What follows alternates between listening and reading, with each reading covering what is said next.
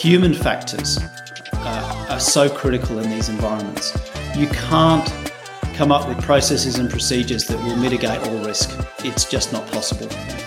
So I'm much more interested in those human elements of how do we survive and how do we thrive? How do we enjoy our careers? How do we have long, meaningful careers in these sorts of environments? This is Kevin Grove. This is Gary Kuehn. This is Ian Snape, and you're listening to the Avalanche Hour podcast. You are tuned in to another episode of the Avalanche Hour podcast, your source for great conversations within the snow and avalanche community. I'm your host, Caleb Merrill. The Avalanche Hour podcast is proudly presented by Kuehn Avalanche Control, safety through innovation. The goal of this podcast is to create a stronger community through the sharing of stories, knowledge, and news amongst people with a curious fascination of avalanches.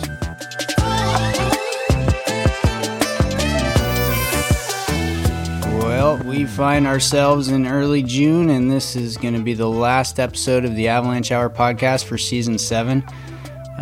Whatever you may be doing, maybe you're still out there skiing some springtime snow on volcanoes or the east side of the Sierra. Maybe you're just chasing that endless ribbon of perfect single track, or maybe you're paddling in the snow melt that you enjoyed carving up this winter. Whatever you're doing, we hope you enjoyed Season 7 of the Avalanche Hour podcast this year.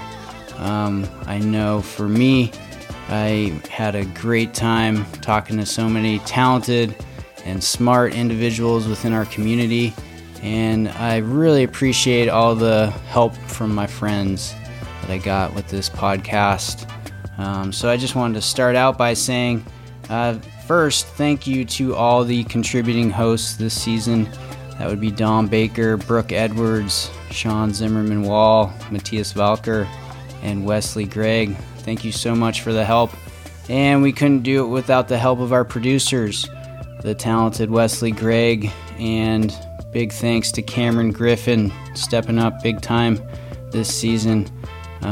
Thanks for making us sound good, fellas. I would also like to give a big shout out to the supporters of the show. This show couldn't happen without the support of advertising and supporting partners. So, of course, first up, our title sponsor, Kuehn Avalanche Control. Thank you to Roz and Eddie and the whole team at Kuehn Avalanche Control for your continued support of the Avalanche Hour podcast. I'd also like to thank Athletic Greens, 6 Point Engineering, Cal Topo, and Backcountry Nav. Big thanks to you all. If you, your organization, or your company would like to help support the show, please reach out to find out about advertising opportunities for next season. You can hit us up at theavalanchehourpodcast@gmail.com.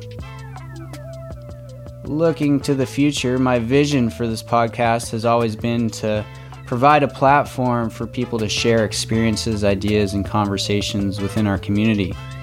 We'd like more people to get involved, and we'll be working this summer on streamlining a process for more people to share their conversations they may be having with the greater community. What are the conversations you're having on the skin track, on the chairlift, or around the rigs after a ride? Are you an avalanche professional that would like to share and air a conversation you're having with a coworker, mentor, or touring partner? If you'd like to learn more about these opportunities, please reach out. The Avalanche Hour Podcast @gmail.com. Queued up on today's episode, we've got several different conversations for you.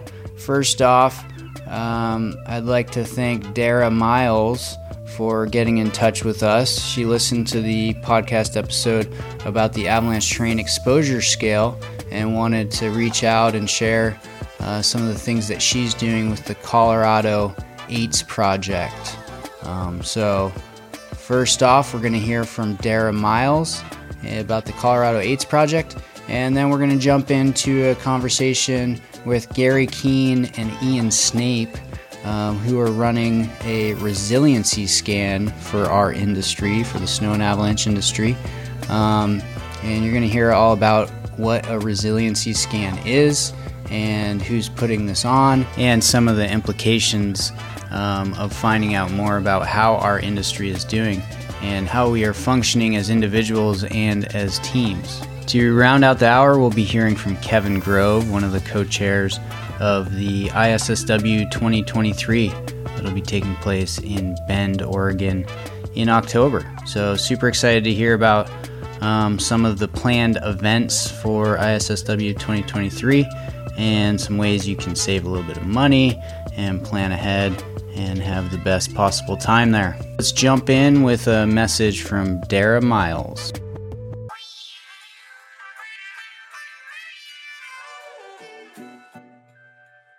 Hi, Caleb, and thanks for having me on the podcast, and thank you for your interest in the Colorado 8s project. So we're a small volunteer organization, and our purpose is to rate Colorado's most popular ice climbs using the Avalanche Terrain Exposure Scale. I founded the project in 2019 for a couple of reasons. First, I had been climbing in Canada that year and learned about 8s, and I thought, wow, this is a great idea.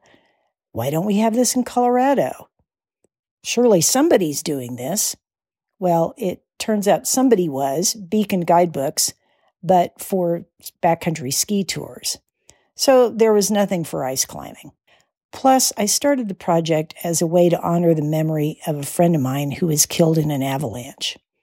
We had just finished climbing a multi-pitch route when the snow started coming down and swept her away. And I wanted something good to come out of that. So everybody knows we have a lot of avalanches down here, and it's not just getting the backcountry skiers and snowmobilers. Climbers are the third largest user group with avalanche fatalities in Colorado.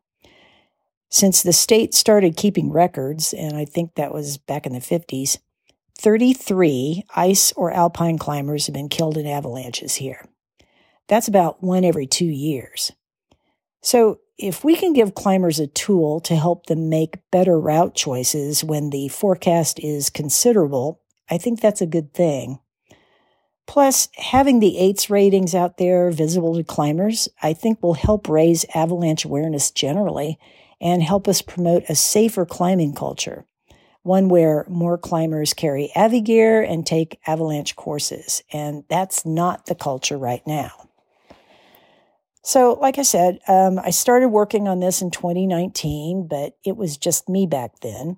And then COVID hit, and I kind of lost steam. But I picked it back up again last fall, and we are now an organization of 3. Myself and 2 IFMGA guides with a lot of knowledge and experience. I've got Mike Susi on the Front Range and Pat Ormond in the San Juans, and these guys are my experts. I am not an expert. I am just a mediocre ice climber with a little time on my hands and a desire to make this thing work. So, we've really just started and we have a long way to go before we can push any ratings out to the climbing public. And because we're analyzing ice climbs, GIS mapping is not going to get us all the way there. So we have to rely more on hard assets and local knowledge. We need aerial photos, avalanche path maps, and as complete an avalanche history for any given route that we can come up with. And we need experienced climbers and guides who are on the routes on a regular basis and know the terrain intimately. Those are the people who will do the analysis and then peer review the ratings. We've picked one area to start with, a place with several 3-star climbs that's popular with recreational climbers, and that also has a fair bit of avalanche activity. Next up is gathering materials and human power for the analysis itself. Once the ratings are assigned and peer-reviewed, we'll probably publish them on the route descriptions on Mountain Project. It would be great to have this done by the start of the 2023-24 season, but that might be overly ambitious. But that's kind of what we're shooting for. The problem is my experts and the people they're recruiting actually have real jobs. So we'll see. It's a volunteer effort. If your listeners would like to know more, they can email us at colorado8sproject@gmail.com, and that's ATES. And we also have a Facebook page, Colorado AIDS Project, which has a little bit of content, mostly explaining what the AIDS is. So get in touch. Thanks again, Caleb, and keep up the good work. Dara, thanks for taking the time to reach out and share with the community the project that you're working on, the Colorado AIDS Project. Nice work. Keep it up. And next, we're going to jump in with an interview with Gary Kuehn and Ian Snape. Hope you enjoy. Gary, Ian, welcome to the show. How are y'all doing today? Great. Excited to be here. Yeah, thanks for the invitation. Of course. Gary, you reached out to me a few weeks ago, and we're hoping to come on to the show to talk a bit about a resiliency scan that you and Ian are working on throughout the avalanche industry, with the hopes of presenting some of the findings from these surveys at the upcoming ISSW in the fall. Tell us a little bit more about your background. We'll start with you, Gary, but talking about your background in the industry, guiding, forecasting, avalanche education. Who's Gary Kuehn? Originally Northeast ski bum, as well as going through college and grad school. So I was both racing and telemarketing in the backcountry of New York and New England, and as well as working as a research engineer studying ice and snow mechanics. So that also was kind of the start of my interest to learn about avalanches, as well as guiding skills. And probably one of the more significant things to me, I realized in hindsight, was I was positioning myself to learn from really inspirational, skilled people. And that's kind of been a pattern for me.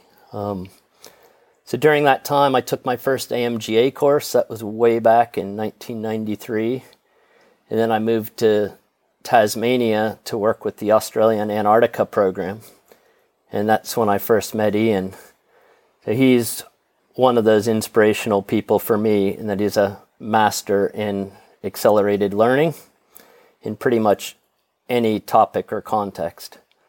While I was there, I shifted from being a scientist to being a field leader, which is much more like a guide, and looking after other scientists at remote camps. I was definitely missing skiing, and so relocated over to New Zealand.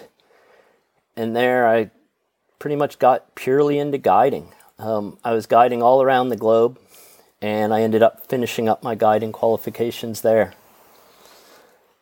Then early 2000s, I kind of tapered out of the alpine and the high altitude guiding to focus on what's been my real passion, which is snow and ski guiding of absolutely every sort. So during that time, I've been employed as a ski patroller, and I still work as a forecaster, educator, and guide. Still love all types of skiing. I find the heli ski industry is my biggest challenge mentally and physically. And so I like challenges. So I do that both in New Zealand and in Alaska. During all this time, a lot of these inspirational, skilled people that I position myself with are no longer with us. And some, it was due to their decisions in avalanche terrain. 2016, before our New Zealand heli ski season, I talked about the passing of 16 of our colleagues as kind of a, hey, what can we learn from this? The denominator in New Zealand's not big, but there were a few years where there were about 4% of the guides dying a year, which pretty shocking if you think about an industry that you're in, and if you want to be in it for over 30 years, your odds are not good unless you do something different. So I learned lots of lessons. I believe they keep me safer. I'm still here. But it's not just the super traumatic things. This season in Alaska, I estimate about 5% of the heli ski guides had significant injuries. That being something that's going to keep them out of work for 6 to 12 months, out of physical work at least. So still, not great odds. And I often question the risk and reward to myself, my friends, my family, how I can stay mentally engaged and focused enough to mitigate my risk, which is much more than just my physical risk.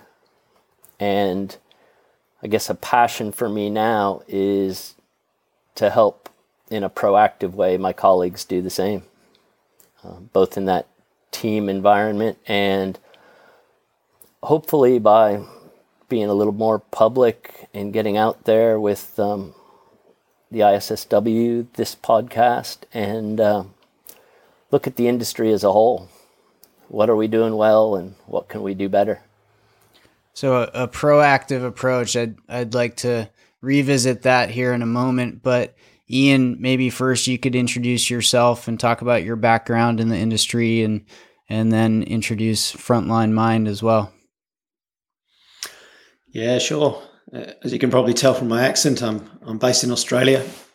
I really had two parallel careers. One as a leader in polar research, and the other I think you'd really describe as a flow junkie, following my passion in outdoor adventures and martial arts. Around about 15 years ago, these two interests started to converge as I developed coaching skills.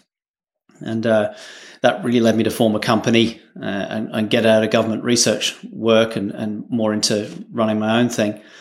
And I had this really interesting experience.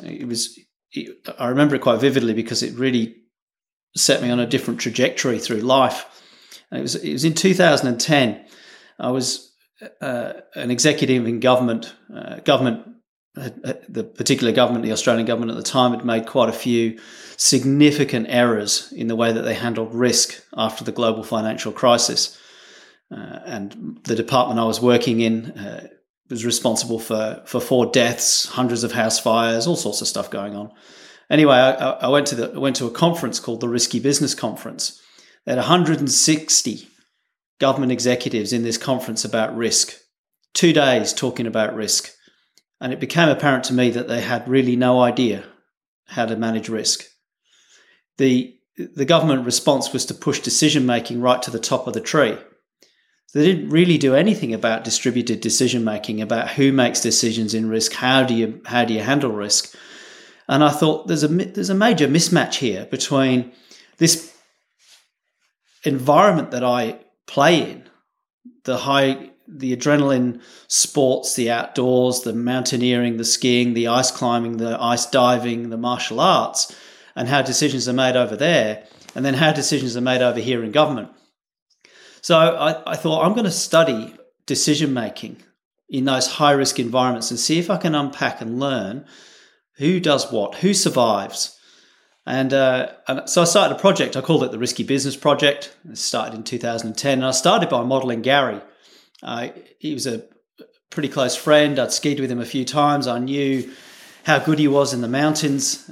He was the right age as well. He'd been doing this long enough that he must have learnt something, otherwise he would be dead.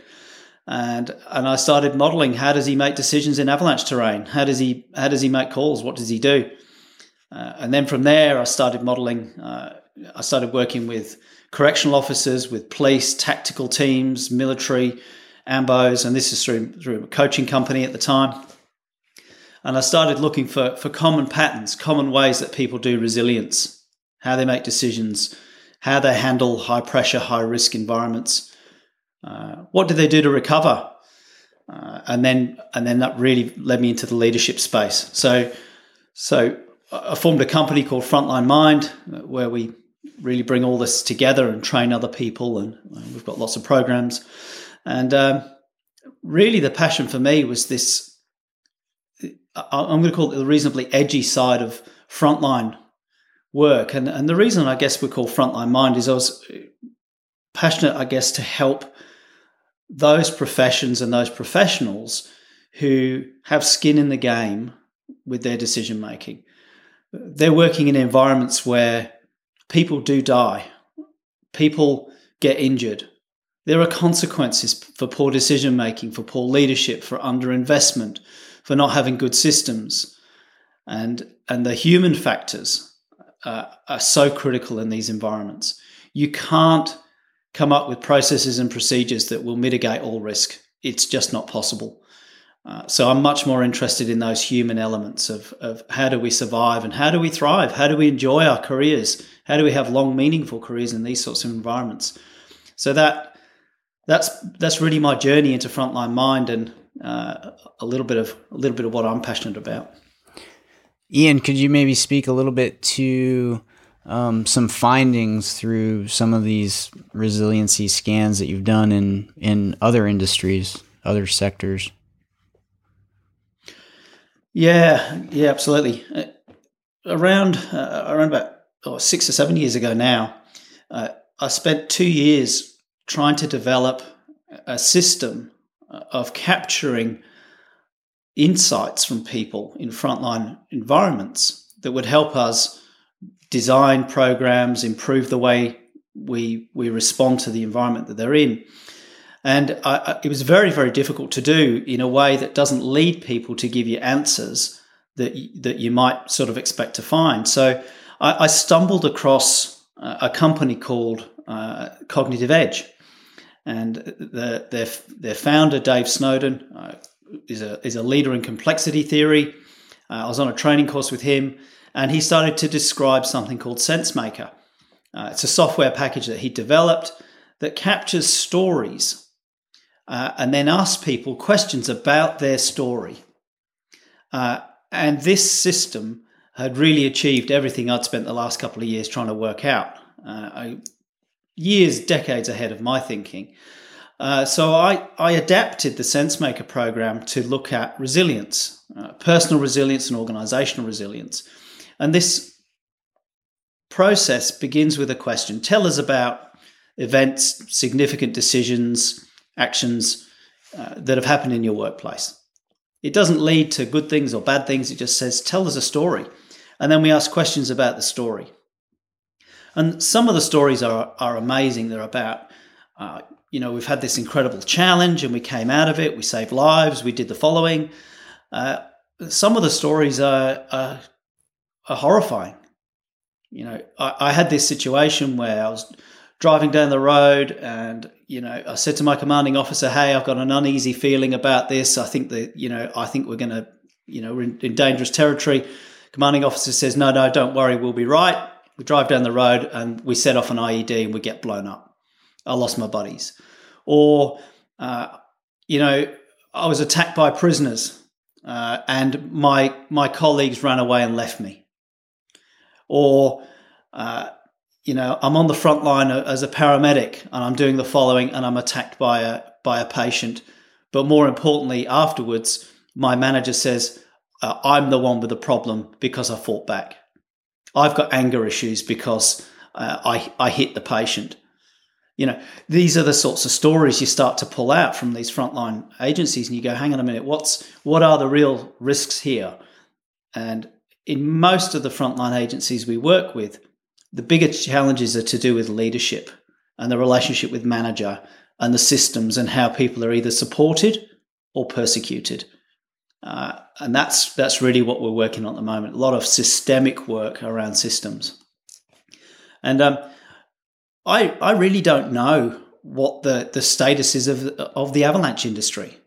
It'll be highly patchy. It'll depend on which company, which organization, which particular profession you're in. But I want to hear the stories. I want to hear the stories of success, of the amazing things that happen in the business, the incredible careers you can have, the awesome experiences when you take people out if you're a guide and they have one of those days that just sets them on fire for the rest of their lives regarding being passionate skiers, but also the challenges, the fatalities, the injuries, the lack of support, drug and alcohol, overwork, all of those things. What is the status of the industry? And then how can we support people to make it better? Gary, I was hoping you could talk a little bit about kind of your evolution of better understanding of stress injuries throughout your long career in the mountains, and maybe highlight a story or two of a personal event that perhaps helped you start your way on this journey here to find out more about resiliency and why you're involved in this.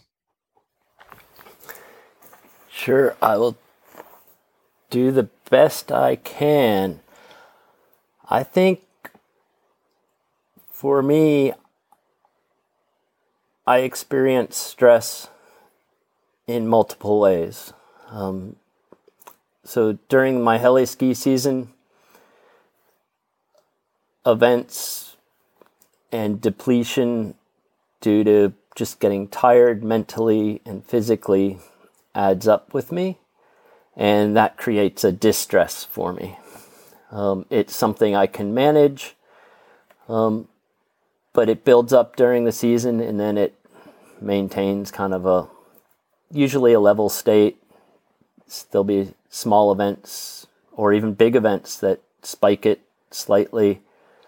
And I guess through my resilient strategies, I've always been able to bring it back to a reasonable level.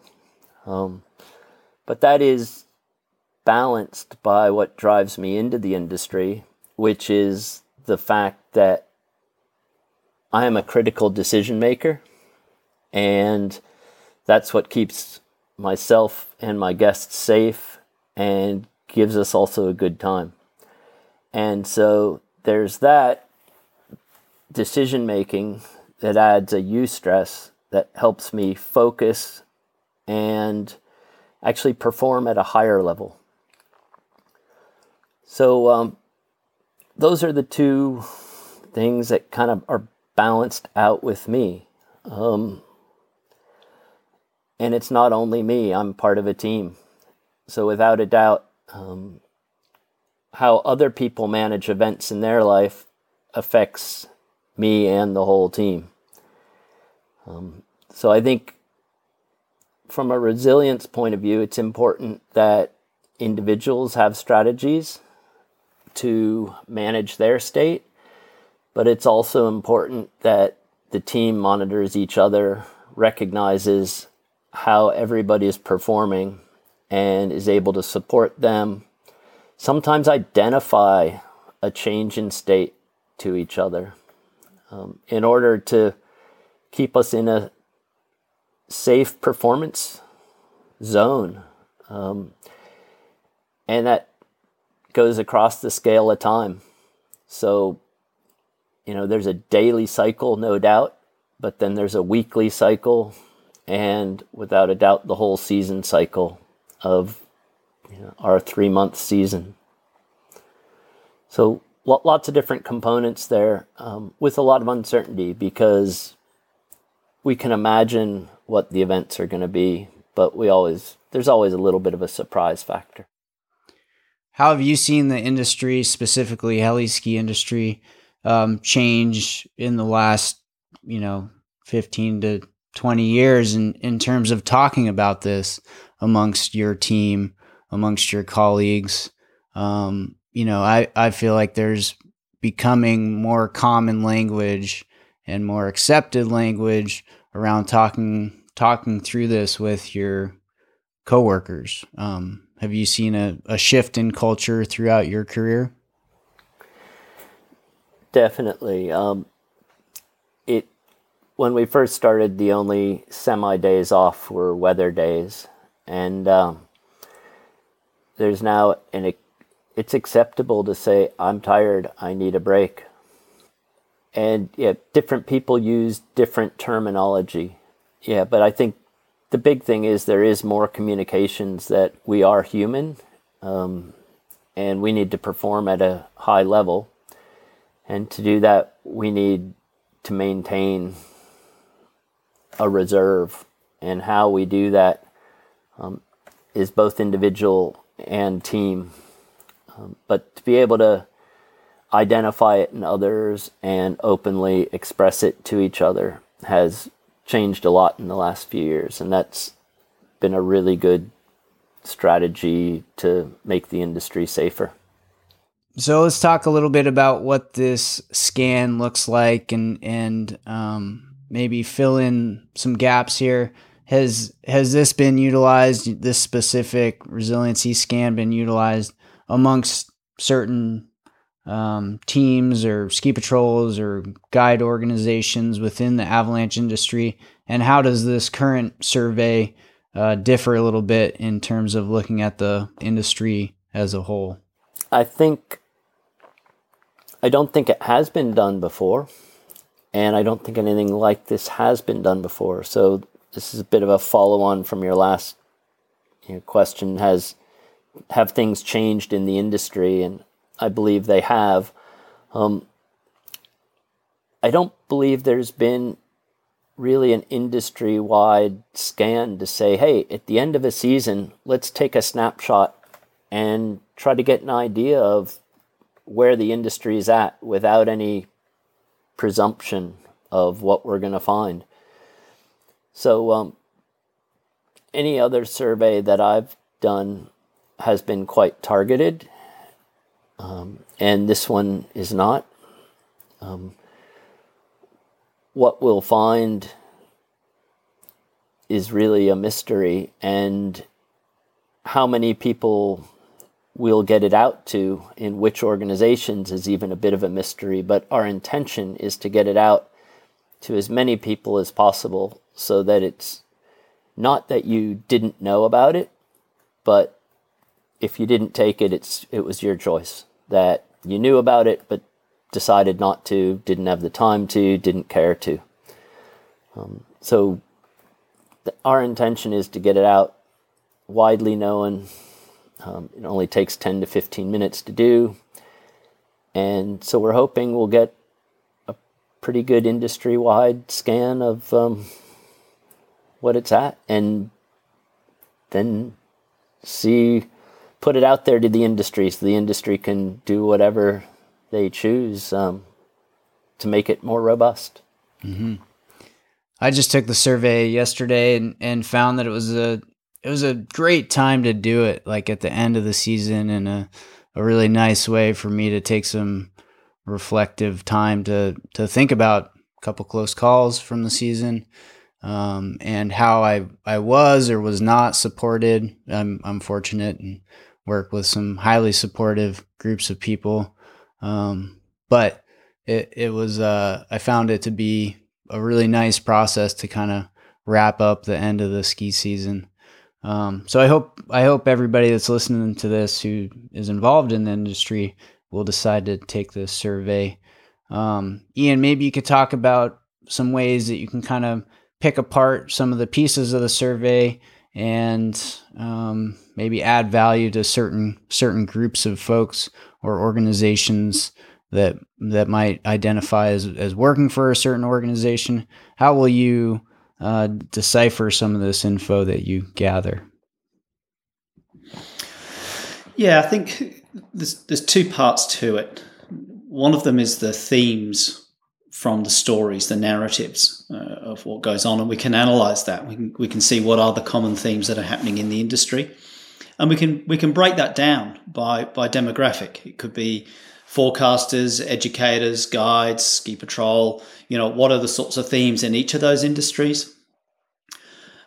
We can do this by company. Some of the bigger companies have said, hey, look, stick us down. If we get enough responses from our company, it'll tell us something about how our company is positioned within the industry as a whole. And the same for some of the peak agencies, some of the peak bodies. They're in there as well. So we can give some insight by different sorts of demographics. And then the next part is what we call the patterns. What are the patterns that happen within those stories? So a pattern, for example, might be patterns of not sleeping well. Following these experiences, we ask a question: immediately following this event that you describe, did you struggle to get to sleep?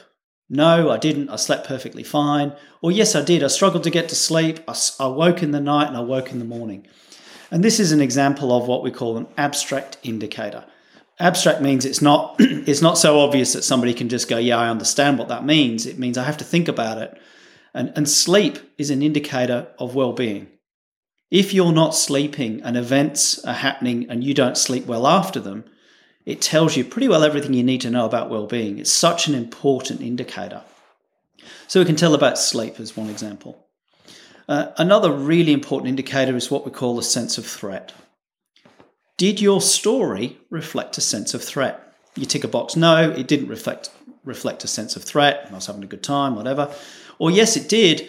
And then the question is, it's on a triangle and it says, where was that sense of threat from? Was it from your clients? Was it from your managers? Or was it from your co-workers? And this is a really insightful triangle. The patterns we get here in different frontline agencies are incredible. I gave you some examples earlier from the military, from correctional, from frontline paramedics. And this varies by organization. It varies by team. It tells you a lot about leadership. It tells you about where risk resides. You know, where is my sense of threat and what am I doing to mitigate that? And again, that varies a lot. And I really don't know what we're going to find from the avalanche industry. I don't know that yet. This is like Gary said, it's not something we've done before. Other indicators include risk. Are we documenting our risks? Do we know what they are? Are we managing them? And sometimes people are managing them, but we don't really know what's going on, and we're certainly not doing any documentation. Or sometimes people are documenting risks, but they're not managing them. Right? We're filling paperwork in, we're doing tick and flick, but are we actually tackling the big issues? Well, you know, sometimes you see patterns and people say, no, I spend my whole time filling forms in, but we're not actually managing the real risks here. So that tells you something about the industry and that particular demographic. So they're the sorts of patterns that we look for. So we look for themes, and then we look for patterns that relate to those themes.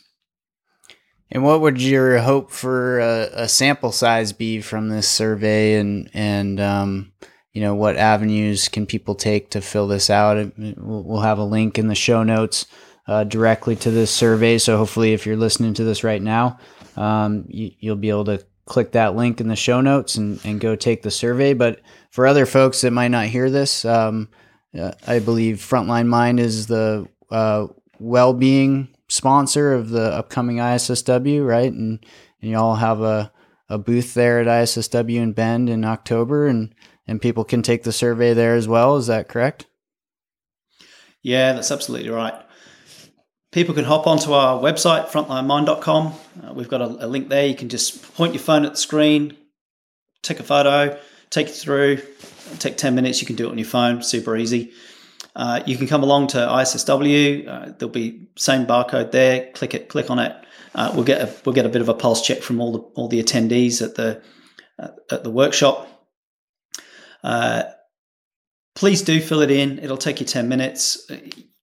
You know, ideally we'd have thousands of responses. The more, the merrier. The reality is, the stories that we are hearing from the people we talk to is a lot of people are tired. They're fatigued. They're talking about burnout. They're talking about exhaustion. They're talking about, I'm just too busy. I'm too tired. Or they've come out at the end of the season and they're just having a downtime and they've gone, I'm done. So we are hearing stories of fatigue. That tells you something as well. If you can't get buy-in, you can't get people to stick their hand up and say, yeah, look, I'll participate in a survey. I'm invested in improving the industry. That tells you something about the state of the industry as well. Sometimes we work with organizations and they have, 80% of their staff will say, yeah, I'll participate. It's because they're bought in, they're engaged, and they want to take a personal responsibility for their well-being, for their resilience, for the quality of the experience they have in their workplaces. In other organizations, we get 15%. And you're almost dragging stories out of people, and they've given up. They're tired, they're exhausted, they're overwhelmed, and they're fed up. So your response rate tells you something. So to answer your question, we'd love thousands of stories, and we also know that people are tired. So we're encouraging and hopeful. We'll see where we go with that. Yeah. Well, it seems like you've made it quite easy to take this survey, and like I said, I found a positive impact from just reflecting on the season from filling that out. So hopefully everybody else that is listening to this will do the same. And currently this is mostly focused at North America, right? Are there some hopes for the future of kind of expanding this to the Southern Hemisphere or other arenas within the avalanche industry across the globe? Yeah, it's super easy to add in demographics to make a Southern Hemisphere focus. There might be differences between Southern Hemisphere and Northern Hemisphere. There might be things that we can learn from the two different domains. There's differences between North America and Canada. We know that. We'll be able to pull apart some of those different patterns, different themes. And then we might be able to say, well, hey, what's going on over there that seems to be working well? Is there something we can learn from those organizations? There might be certain peak bodies that have good supports in place and people recognize that and they're having a subtle impact. So there's lots we can do with the data. Our intention is to provide a brief report back to some of the peak industry bodies so that they can put out information through their newsletters. We're hoping that they take some leadership roles in supporting resilience, recovery from some of the traumatic incidents. You know, as Gary said, we all know if you're an avalanche professional, you all know people that are no longer here, and the impact of some of those events can be very profound. And what matters so much are the sorts of processes that are there to support you, the sort of supports that are in place, and how we can all help each other recover from critical incidents in the business. And then, of course, there's leadership. How are people led from at the level of team? It could be a ski patrol. It could be an organisation. It could be forecasters. It could be anything. You know, what's the leadership doing to support its people, and what impact does that have? So I'm hoping we get some good insights across all of these different aspects. Awesome. And then Gary, maybe you could speak a little bit. You guys have some abstracts in that are being reviewed by the ISSW committee, but the hope is that the results from this survey are shown through a presentation at ISSW. Do I have that right? Correct. Yeah, we are hoping that we'll be able to present these results in both a paper and a talk at the ISSW.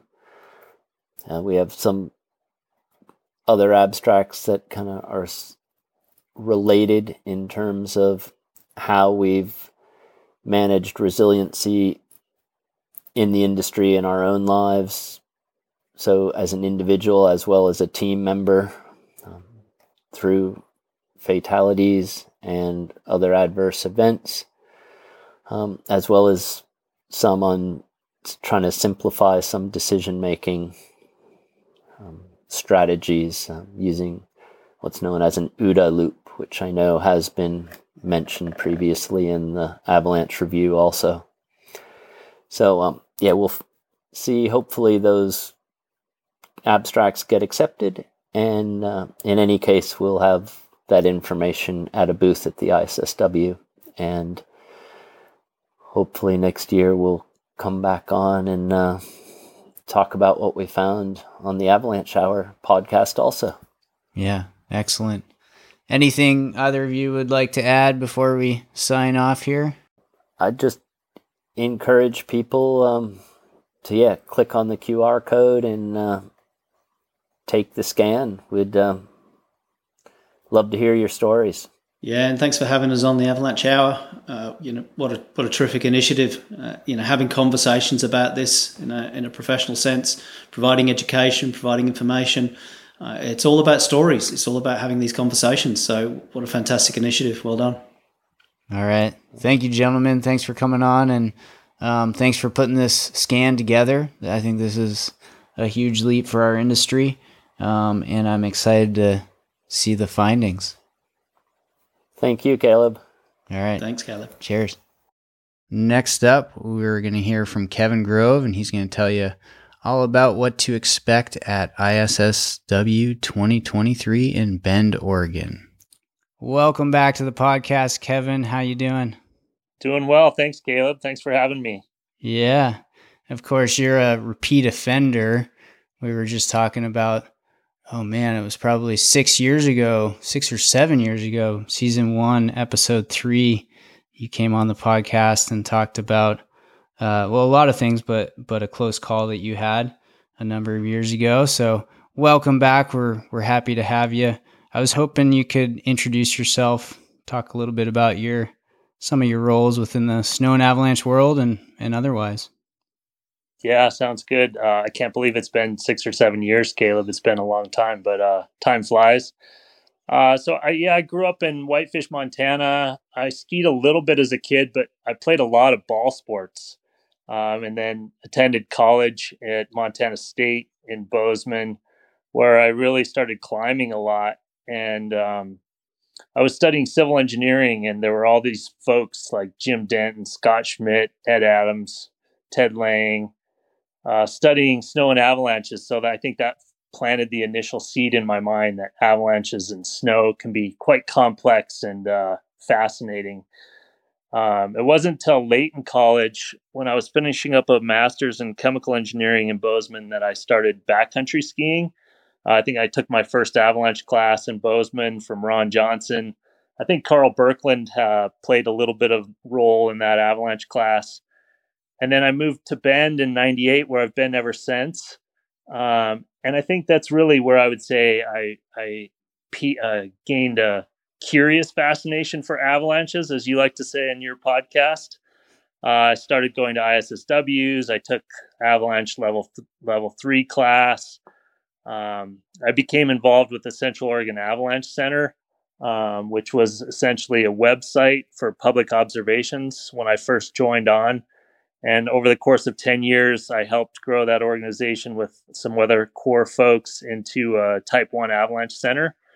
This year, for the first time, they were issuing full 7-day-a-week avalanche forecasts. So that's pretty exciting, and it's come a long way.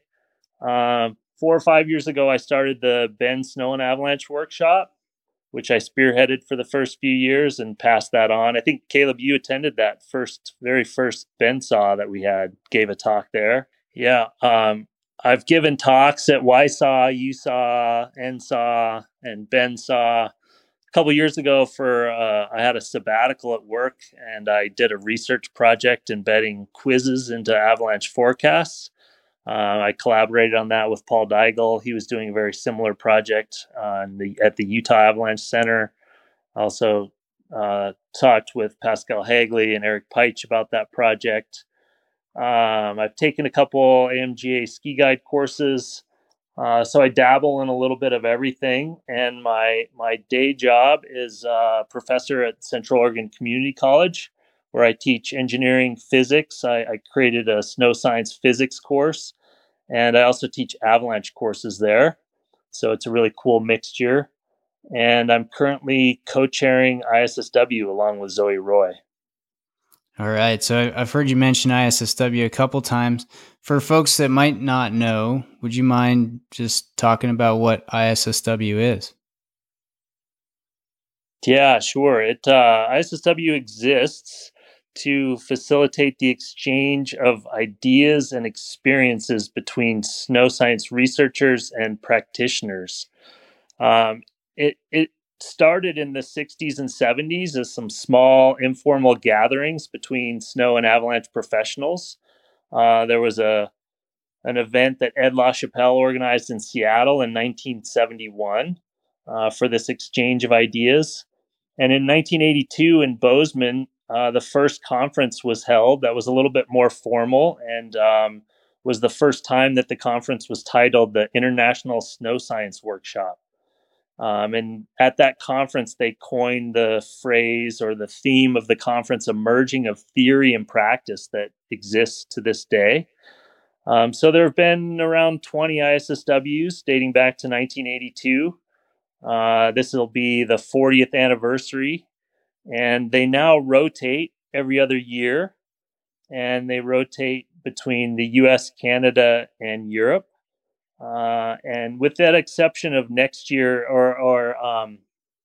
so 2024, Norway will be hosting ISSW. So there will only be a 1 year gap between. And that was a COVID issue where the Bend ISSW was originally going to be in 2022.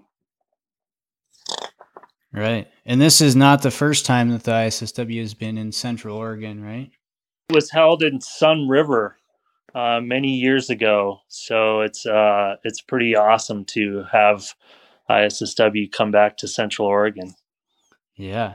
I'm sure it's been quite a bit of work to pitch this idea and to see it through to fruition here. So kudos to you and Zoe, and I'm sure there's a lot of other people behind the scenes making this happen. So thanks for all the long hours and effort that you all have put in. Who would you say ISSW is for? Like if people are thinking about attending, they're not really sure if it's for them. Like who's going to get the most out of a conference such as ISSW? Yeah, it's primarily for professionals in the snow and avalanche community, including researchers and practitioners. But I would say also advanced recreational folks are more than welcome to attend, and they'll take plenty away to them with newfound knowledge that they can apply to the backcountry. Quite the networking opportunity as well, I would say.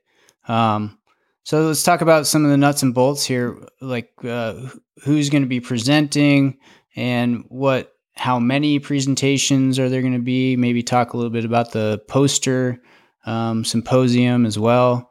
What can people expect to find there? Sure. So there was a abstract submission deadline in late April, and we had over 300 abstracts submitted. So we're super excited at that number. We have a very hardworking group, the scientific program committee, made up of Eric Peich, Scott Savage, Simon Troutman, and H.P. Marshall, have been looking at those abstracts, working with a group of over 40 volunteers in the snow and avalanche community who have read and scored those abstracts based on rubrics that the science team put together. All of that work is funneling the abstracts into different categories. So folks will be put into categories like oral presentations up to 12 minutes long with 3 minutes of question and answer. There are also shorter lightning oral presentations of 10 minutes and 6 minutes in length. That'll have a general Q&A session at the end of those with all of the speakers doing the lightning talks. And then you mentioned the poster presentations as well. And then in addition to all of that, there will be moderated panel conversations going on throughout the conference. So just in the last month, all of that's come together. And as of tomorrow, June 1, all of those speakers will be notified as to where they will be placed in the conference. Excellent. So each ISSW has kind of distinct themes or themes that some of the presentations and the posters fall into. So what are the theme groupings for ISSW 2023? Yeah, so there are 12 themes, and you can find them all on our website, ISSW2023.com. I'll give you a flavor for what you can expect for the themes of the conference. Avalanche education, avalanche forecasting, avalanche formation failure and dynamics, avalanche rescue and operational stress management, climate change, snow hydrology and sustainability, decision-making, instrumentation and remote sensing, risk communication, and lastly, snow and snowpack properties. And again, all of those themes are listed on the website and include a few others as well. All right. So let's talk a bit about the logistics. When is ISSW? Exactly where is it, and how much does it cost? Give us the nitty gritty on the details there. Yeah, it's coming right up. October 8th through the 13th at the River House Conference Center in Bend, Oregon. And the conference runs from Sunday afternoon through Friday, with the conference itself happening Monday and Tuesday and Thursday and Friday, with Wednesday being a day off to go out and explore Bend. There's a early bird registration deadline coming up June 15th, and that's $625. The regular registration $700, that runs through August 1st, and then $775 runs all the way up through the conference. There are evening events every evening that are a great way to connect and collaborate with all the folks in the industry. Sunday, there's a welcome reception that's held at the River House. Monday night, there's a dinner at 10 Barrel Brewery, which you know well. Tuesday, there is a Diva Night spearheaded by Katie Warren. That's a celebration of female identifying avalanche professionals, and including an A3 after party that's open to all in the community. And that's at Crux, which is a really awesome venue. Wednesday night, there's a movie night at the Tower Theater in Bend where we're screening To the Hills and Back, a really awesome movie directed by Mike Quigley. And that'll also include a moderated panel conversation. Thursday, there's a banquet with keynote panel discussion with 4 either retiring or close to retiring legends in the avalanche community. So we're really looking forward to that. And so a whole host of awesome opportunities and fun things to do in and around the conference. And there, you mentioned some volunteer opportunities. I'm sure the list is growing of people willing to volunteer, but if cost is a bit prohibitive for folks, that's a kind of a nice way to cut down on some of the costs. Is that right? It is, yep. And Paul Deigel is spearheading the volunteer operation. So folks can email Paul. I did just get an email from Paul that I believe our volunteer list is close to full. So awesome. And thanks for all those that have signed up to help volunteer for the conference. And then there's a number of scholarships out there, and maybe the deadlines have come and gone. I'm not exactly sure, but I know some A3 and some other organizations have some scholarships available for ISSW. A3 has several scholarships that have been awarded, and I think 7 full scholarships and 4 partial scholarships. We're also in the middle of awarding 4 young snow professional scholarships, and those are going out to folks that have been selected from the science program committee. Awesome. So Kevin, for people coming from out of town, what's the best kind of logistics for lodging? Can people stay right at the River House there, or what would be your best advice for people looking for lodging in Bend for ISSW? There are lots of lodging options. The River House has lodging, which makes it super convenient to attend the conference. It's located right on the Deschutes River, which is a cool place, a great part of town. There are lots of other hotels in town, Airbnbs, VRBOs. There's also camping opportunities. There's plenty of Forest Service land in the surrounding area, so all kinds of lodging options. Awesome. Kevin, speak maybe briefly about some of the sponsors for this conference. It's a significant amount of money for many avalanche professionals to, make the travel and pay for the registration. But there's quite a few sponsors that help to offset that, right? And help make this go down. For sure. Yeah, this couldn't happen without the sponsors. And so VEASAN is the title sponsor. Safety sponsor for this ISSW is CIL Explosives. We have several supporting sponsors, including Arcteryx, GeoPrevent, and M&D. We have a well-being sponsor, Frontline Mind. Mount Bachelor is our welcome reception sponsor. Happy hour sponsors include A3 and Snowbound Solutions, and VEASAN is also a lanyard sponsor. In addition, we'll also have over 20 exhibitors and exhibit booths at the conference. Well, we're all super excited about ISSW, Kevin, and can't wait to see all the old friends and new friends and the whole industry there. Anything else that we haven't covered that you wanted to sprinkle in there?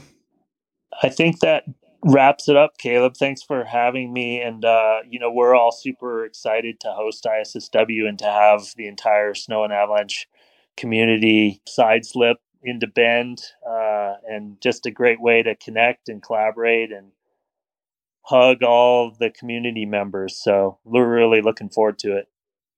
Awesome. Well, we can't wait. Looking forward to seeing you there, Kevin. Likewise, Caleb.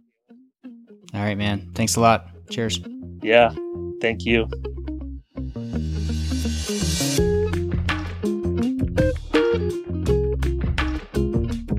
All right. Well, don't delay. Go ahead and register for ISSW today and save a little money if you do so before June 15th. Well, we hope you enjoyed that episode, and we hope you enjoyed this whole season of the Avalanche Hour podcast. If you're enjoying the show, don't forget to subscribe to it on whatever podcast platform you listen to podcasts on. And if you've really been enjoying the show, please, please, please take the time to rate and review the podcast on Apple Podcasts. It just takes a few minutes. You can select however many stars you think we deserve, and then go ahead and give us an actual rating. Let us know what you like about the show on that Apple Podcast review. We really appreciate you doing that. Don't forget to follow us on the socials. We are at the Avalanche Hour Podcast on Facebook and Instagram. Today's music was provided by Ketsa, and you heard the tracks Salutation and Anvil. And you can find more of Ketsa's tracks on their website, ketsa.uk. Our artwork was provided by Mike T. You the man, T. You can find more of Mike's work at his website, www.miketea.com. Thanks, everybody, for listening. We hope you have a fantastic summer, and we look forward to seeing all of you in Bend for ISSW in October. Cheers.